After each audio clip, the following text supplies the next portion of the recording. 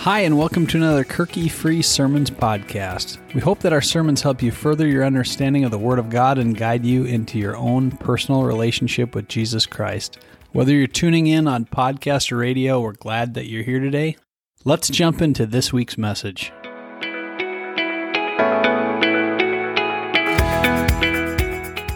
Let me ask for the Lord's blessing as we open the Word of God together. Lord Jesus, you have, by your Spirit, led us to reflect upon the wonder and the hope and the joy that was the first Christmas. So thank you for these men and these women whom you called upon to do great things. Thank you for your grace that was upon them. And I know your grace is upon us. Similarly, Lord, you have also entrusted us with things. So we want to ask as we look together again this morning that you would guide us, that your Holy Spirit would open us to your word. We can receive it into our hearts and grow more into the likeness of Jesus who was born for us. In Jesus' name we pray. Amen. Before we turn in the Word, I just want to introduce a little bit what I'm going to talk about today. You know, it seems wherever we look at this time of year, the glamour of Christmas is overwhelming. It's in your face. We're blanketed with lights, with decorations, and a whole lot of feel-good stuff, right? Just stuff that's supposed to make you feel good and warm and so forth. But as we have been feeling and as we have known personally, none of that's really consistent with our reality. Ours right now, anyway, is one of sickness. It's one of grief. There's one of much loss and struggle. Now, some years it may not be so gloomy. Maybe some years all the decor and that joy is agreeable and feeds our spirit. But it won't be that way all the time, right? The world doesn't change for the calendar, does it? No. And the backdrop of our Christmas season thus far has been set in shadow. That's what it feels like there's a shadow cast over it. So I don't want to make little of our losses. I don't want to be too quick to dress it over with our Sunday best. And I'm not saying don't hope. Not at all. I'm just saying that if you ignore the pain, then you won't be looking for your hope. If all is well and you're fine and you'll get over it, then you know what you've done to hope. You've nullified it. You've pushed it off. If you ignore the darkness, you won't glory in the light. You won't glory in the light. Now, we've been looking at the characters, the real people, as real as you and I sitting here today, that God called upon the Advent stage, the time when he was coming. They did not audition or know in advance the part that they were going to play, but despite what changes it brought to their lives, they accepted it and they walked through it. The Bible gives us true portraits of these individuals, and as we have already seen, we have learned a lot from how they responded. But when you think of the coming of the baby Jesus into this world, what do you see as the backdrop of these people? You know, sadly, when we depict the biblical scene of Christ's Advent, we often dress it up with our own Christmas feel-good stuff. Even the manger that the baby Jesus was laid in starts to look pretty comfortable. That hay looks soft, looks inviting. Wow, all is peaceful, all is calm, all is well. But look afresh and consider anew these stories that you're so familiar with, and you're going to find that the backdrop of the very first Christmas was really not so out of touch with our reality either. Remember what Isaiah said? The people who walked in darkness have seen a great light. Those who dwelt in a land of deep darkness, on them has light shone. Isaiah 9, verse 2. So the news of this child conceived of the Holy Spirit was, well, we know what it meant. It meant joy, absolute joy for the world, for all people. But for those who were in the immediate forefront of what was happening, to whom it was entrusted, it was no slight adjustment. The Advent stage was fraught with crises, with turmoil, with estrangement, with pain, and as we keep reading on from weeks ahead, with death as well. Lives were flipped upside down when God showed up. So no, the Advent stage is not for the faint of heart. We saw last week, despite whatever it cost Mary, she accepted God's will to bear the Son of God.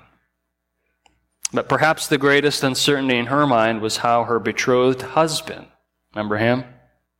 Joseph, the son of David, how would he react? Okay, well, we've been looking at Luke together, right? And Luke ends this part of the narrative with this statement, okay? This is Luke 1, verse 56. It says, "And Mary remained with her," that was Elizabeth, "about 3 months and returned to her home." So for the first 3 months of her pregnancy, Mary is at the home of her relative Elizabeth, with whom she found someone who could relate to and affirm what it was that she was going through. But the time came, of course, when Mary would need to go back. Perhaps the time of her betrothal was nearing its end. But no matter the reason, sooner or later, Joseph would come to find out that his betrothed bride, the one that he had the utmost regard for, was now with child. Whose child? You can imagine how shattering this might have been. Well, Luke doesn't record for us what happens next between these two, between Mary and Joseph. But here's the neat thing. Where Luke leaves off, it seems Matthew just picks up right from there. So we're going to turn to the Gospel of Matthew this morning, Matthew chapter 1, beginning at verse 18.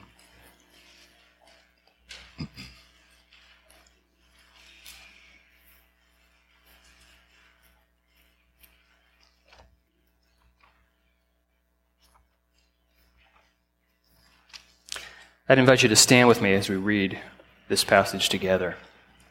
Beginning in verse 18, Matthew writes, "Now the birth of Jesus Christ took place in this way.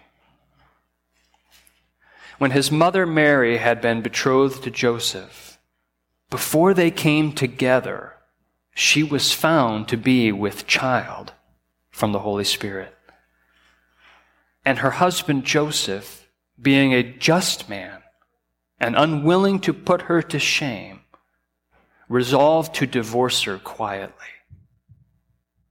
But as he considered these things, behold, an angel of the Lord appeared to him in a dream, saying, 'Joseph, son of David, do not fear to take Mary as your wife, for that which is conceived in her is from the Holy Spirit. She will bear a son, and you shall call his name Jesus, for he will save his people from their sins.' All this took place to fulfill what the Lord had spoken by the prophet.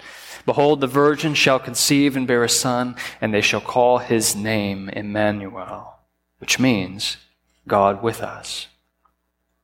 When Joseph woke from sleep, he did as the angel of the Lord commanded him.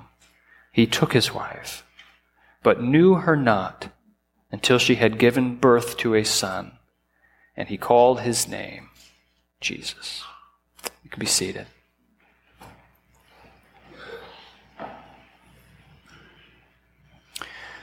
I think it's reasonable to conclude that this event that we just read about took place sometime after Mary returned from Elizabeth's house, not before. You see, I don't think Mary had yet revealed to Joseph what it was that God had told to her. Remember, they're not living together at this time. They're not in the same house.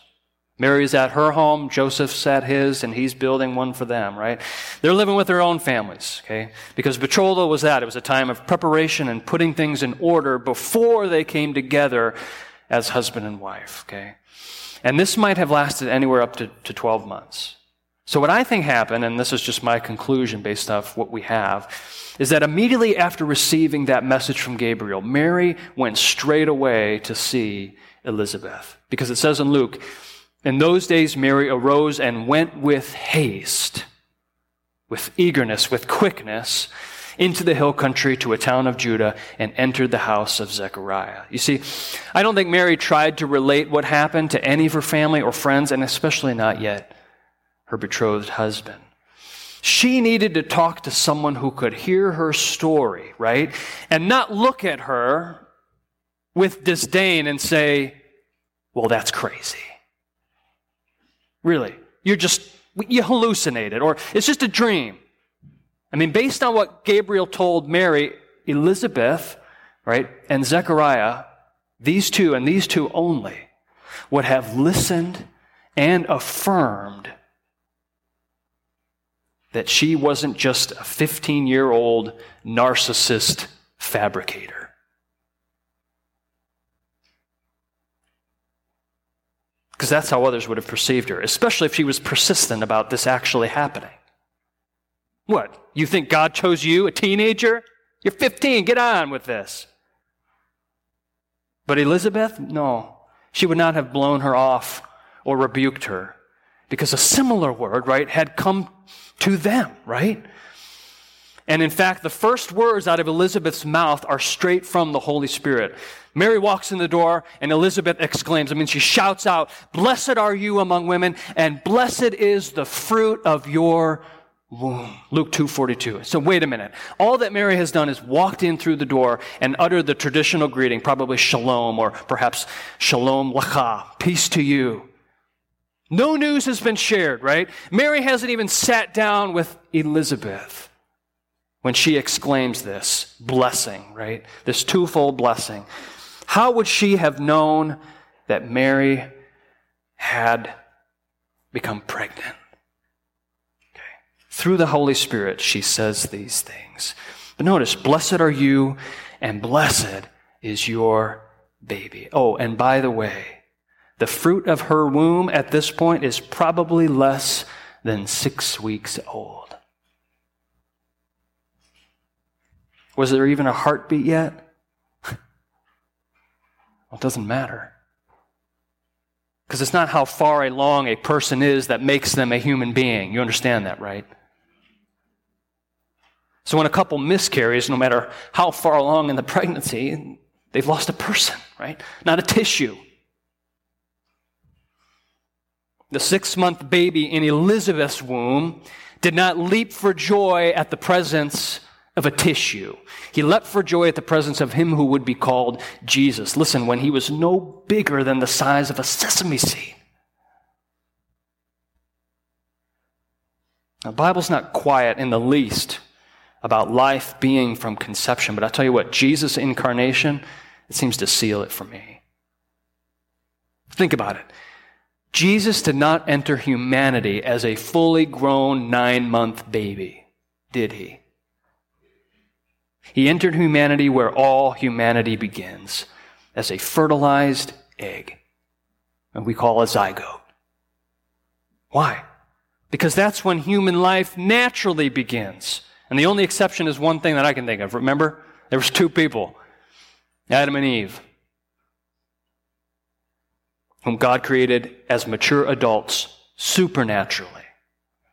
But in the natural order as God ordained it, human beings come to be through conception. So Jesus would not be like us in every respect if he was not conceived and developed as we also are. Okay, save one inestimable difference, right, between him and us. What's that? This fertilization happened by the power of the Holy Spirit, not any man's seed. What that means is this: Jesus did not inherit a nature of sin like us, because he was not of the seed of Adam.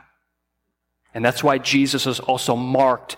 He's explained as the New Testament is unfolded that he's the human race's hope for a new beginning. He's the last Adam. And the first Adam, his disobedience, that's who we're in, has become ours, and with it, condemnation. But for new life, you must be in the last Adam, the one who knew no sin. Okay. So conception through the Holy Spirit was the angel Gabriel's explanation to Mary about how she would bear this child while yet a virgin. So her question being answered in that sense, but how would all of this work out with her betrothed husband? That's quite another story. Now we can only wonder what thoughts and what words and what preparation Mary was mulling over as she made her return trip to Nazareth, now 3 months along. But I'm confident of this: as a woman of faith, she no doubt committed such things to prayer. If God had willed this for her, he would see it through. Right. So how long was it before the matter became known? Well, we're not really told, but in verse 18 we learn this, okay? It took place in this way. When his mother Mary had been betrothed to Joseph, before they came together, she was found to be with child. Okay. Now the scripture clarifies for the reader, okay, from the Holy Spirit. No question. But this was not yet known to Joseph. Okay. Here he is, working with eagerness and excitement on their new home, when, however it happened, Mary said, maybe just Mary took him aside, I need to talk to you. I don't know. Did the family find out? Did they leak word? We're not told. However it happened, it becomes known that his beloved is with child.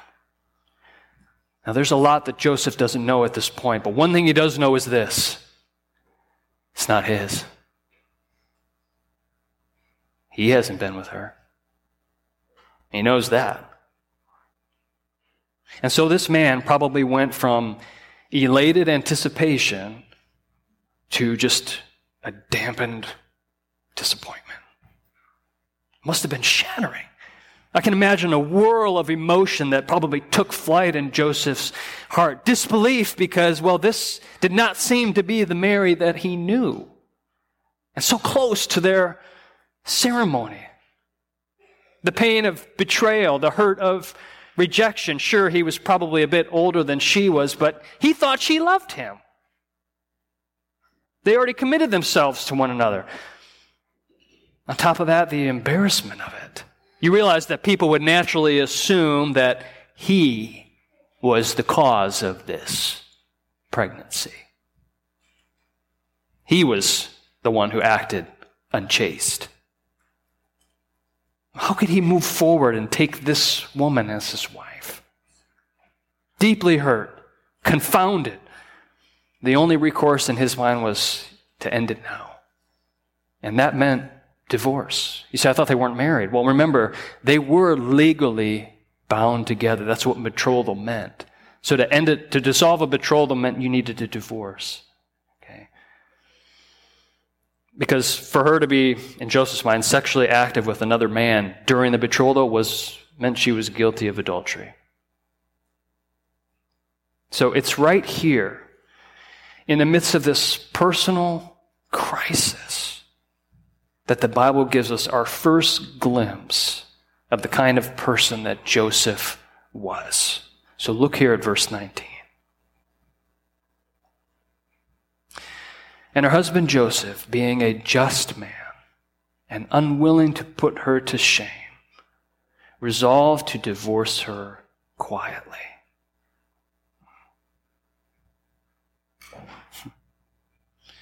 You know, one thing fascinating about Joseph's portrait, if you consider it in Scripture, is this.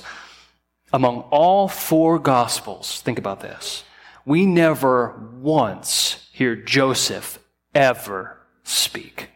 You realize that? His words never recorded. It doesn't mean he couldn't speak. He wasn't mute like Zechariah, right? The Bible just never records anything that he ever said.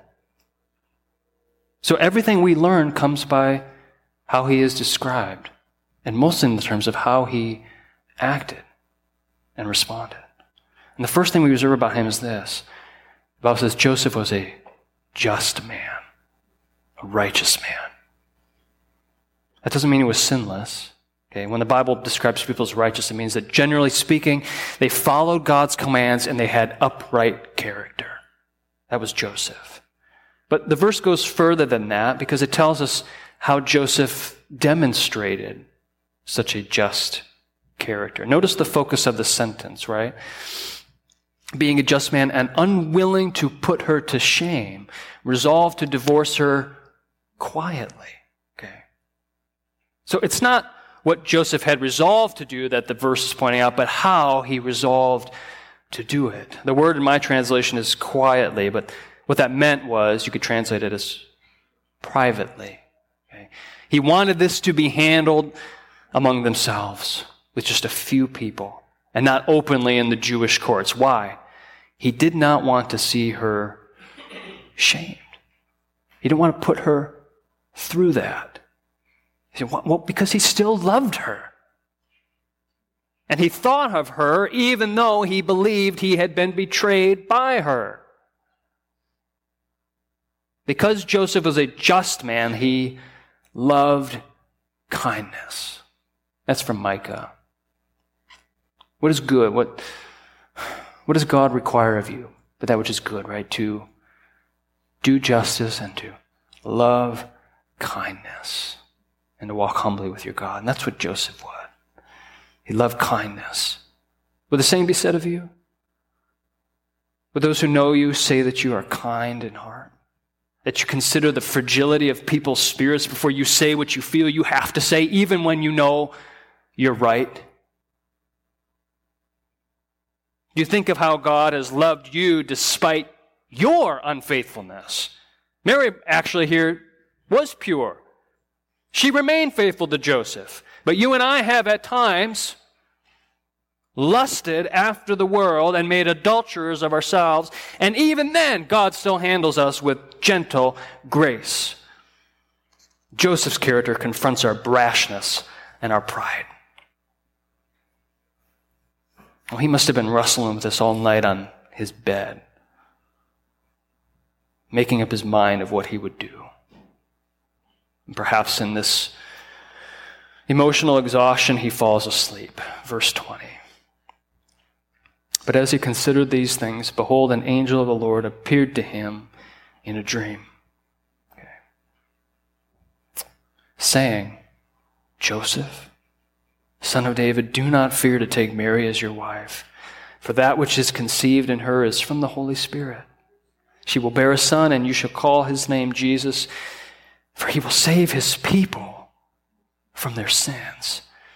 The angel's words are both reassuring and tremendous. Tremendous. A great relief must have washed over him, knowing that Mary had been faithful all along, just as he knew her to be. But the truth of what was laid before her was now also laid upon him. This was tremendous. Joseph also had a role to play in the advent of Messiah. What God was calling Joseph to do was to step forward and be the earthly father, indeed, the adoptive father of God's very own beloved Son. Take Mary as your wife, he tells him, because the child within is not from another man, it's from the Holy Spirit. And Joseph, you're going to give him this name, Jesus, because he's going to save his people from their sins. And this indeed is the most tremendous part of it all. This child already has a name planned by God, Jesus. In Hebrew, Yeshua. The Lord saves. That's his name because that's his mission. Call him the Lord saves, Joseph, because he's going to save his people, even you, from their sins. You think about what they were going through at this time. Roman oppression, Roman taxation. But the Lord's purpose was not to save his people from Rome. Rome was not the people's worst problem. It was just a symptom. The worst problem was and is the thing that people are most overlooking, rationalization, even loving, their sins. And what that tells us is that Jesus, as one writer put it, was not coming here for a cameo, making a quick appearance and disappearing again. He was coming to live among us, to suffer with us, and then to suffer for us, even to death. Because, friends, that's how sins are removed and forgiven. Through sacrifice. This child would later say, I lay down my life for my sheep. My life for yours. So Christmas, Jesus' birth, it's all for this. He's the last Adam, born to set you free. You have to acknowledge your sin, though, to be saved from it. Pray to him. Ask him now to release you, and he will. And you'll be, as Scripture says, born again. New beginning. Jesus is the new beginning. Amen. Well, in verse 22, Matthew wants the reader to understand why these things were happening. He says, all this took place to fulfill what the Lord had spoken by the prophet. Behold, the virgin shall conceive and bear a son, and they shall call his name Emmanuel, which means God with us. So this was all in fulfillment of things that God said were going to happen. Now, by the way, this is the first of many times that Matthew is going to break in and tell us, hey, this happened for a reason. And you take them all together, and it's meant to show you this, that what happened cannot be explained away as mere coincidence. Not this many things being fulfilled. Okay. I'm going to move on. Well, Joseph has been given a message, right? And was that enough to change his mind? Would he dismiss the dream? Let's continue on, verse 24. When Joseph woke from sleep, he did as the angel of the Lord commanded him. He took his wife. Here's the second thing that we learn about him. Joseph was an obedient man. He was an obedient man. He did as God commanded him. He didn't vacillate. He didn't ask for more signs. He acted accordingly, and he did it promptly. It would seem that it was that very day that he took Mary as his wife. Now, I love this quick and unrestrained embrace, right, of what God had commanded. He heard the word, and he did it. You may not find obedience very impressive, but it is what God calls us to do. We want to do more things. We want to do grand things. We want to do, well, more often than not, me things. But can you just obey his command to you today? Can you make quick work of it? There may be a particular responsibility God has laid on your heart, a deed that you need to do, a person you need to talk to, a message you need to deliver. If you don't already know where to start obeying God, you can kick it off with this. So how about giving thanks to him in everything? So Joseph did what the angel said. Now our text is almost through, but one additional detail is told to us about Joseph. Did you notice this in verse 24 and 25? He took his wife, but knew her not until she had given birth to a son. Now, knew her not. That's Bible talk for they didn't have sex. Okay. Now, folks, it's official. Mary is his wife. And as you know, sexual intimacy is God-ordained gift of marriage. But Joseph, the newlywed, restrains himself. Now go back and try telling your newlywed self to control your passion after your big day. Not going to be easy. But why did Joseph do this? Well, the text only says this, that he waited until after she had given birth to a son. In other words, Joseph's self-control can be attributed to this. He understood from what God had revealed to him that he needed to safeguard the integrity of this miraculous conception. In other words, he allowed God's presence, not his passions, to guide his behavior. And when God's presence is prized by us, you and I can also have the same kind of self-control in all things, by the way.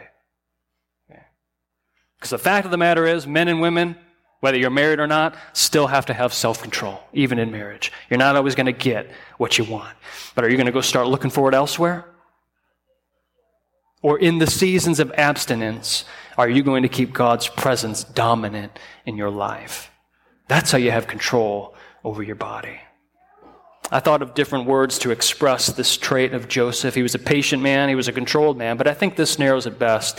Joseph was an honorable man. He was an honorable man. He honored the unique work of God. It may have been his right, it may have been his freedom to know his wife, right? But God's work in his mind was more important than his immediate need. And he was resolved to keep that work pure, unstained.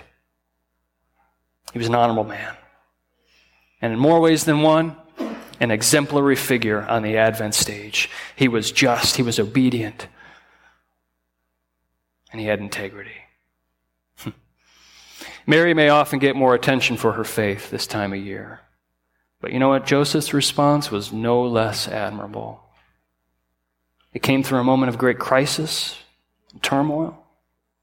And you think about it with this news, whatever Joseph's vision of the future, whatever plans and dreams he had for his life together with Mary, well, these were upended. This was flipped. Life wasn't going to be what he expected it anymore. He already has a son to care for. That may be how you are feeling this Christmas. Upended. Suddenly in a whirlwind of change. I want you to know God has seen many people through a dark time. And he did for Joseph. And he will for you. So let me pray for you.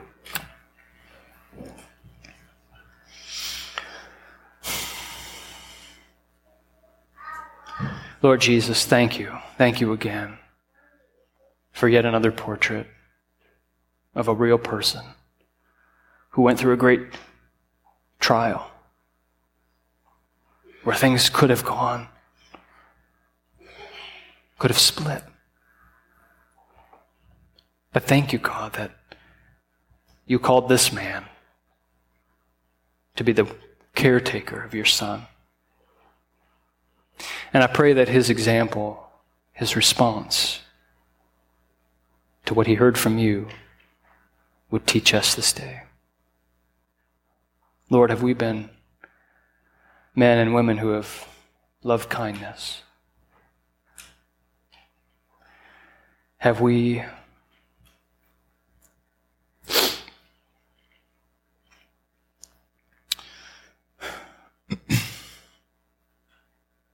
prized your name above our own needs? Have we lived with integrity? So, Lord, as you saw Joseph through this difficult time, may we know today, confidently go out from these doors, knowing that you will see us through because you care for us. And thank you in Jesus' name. Amen.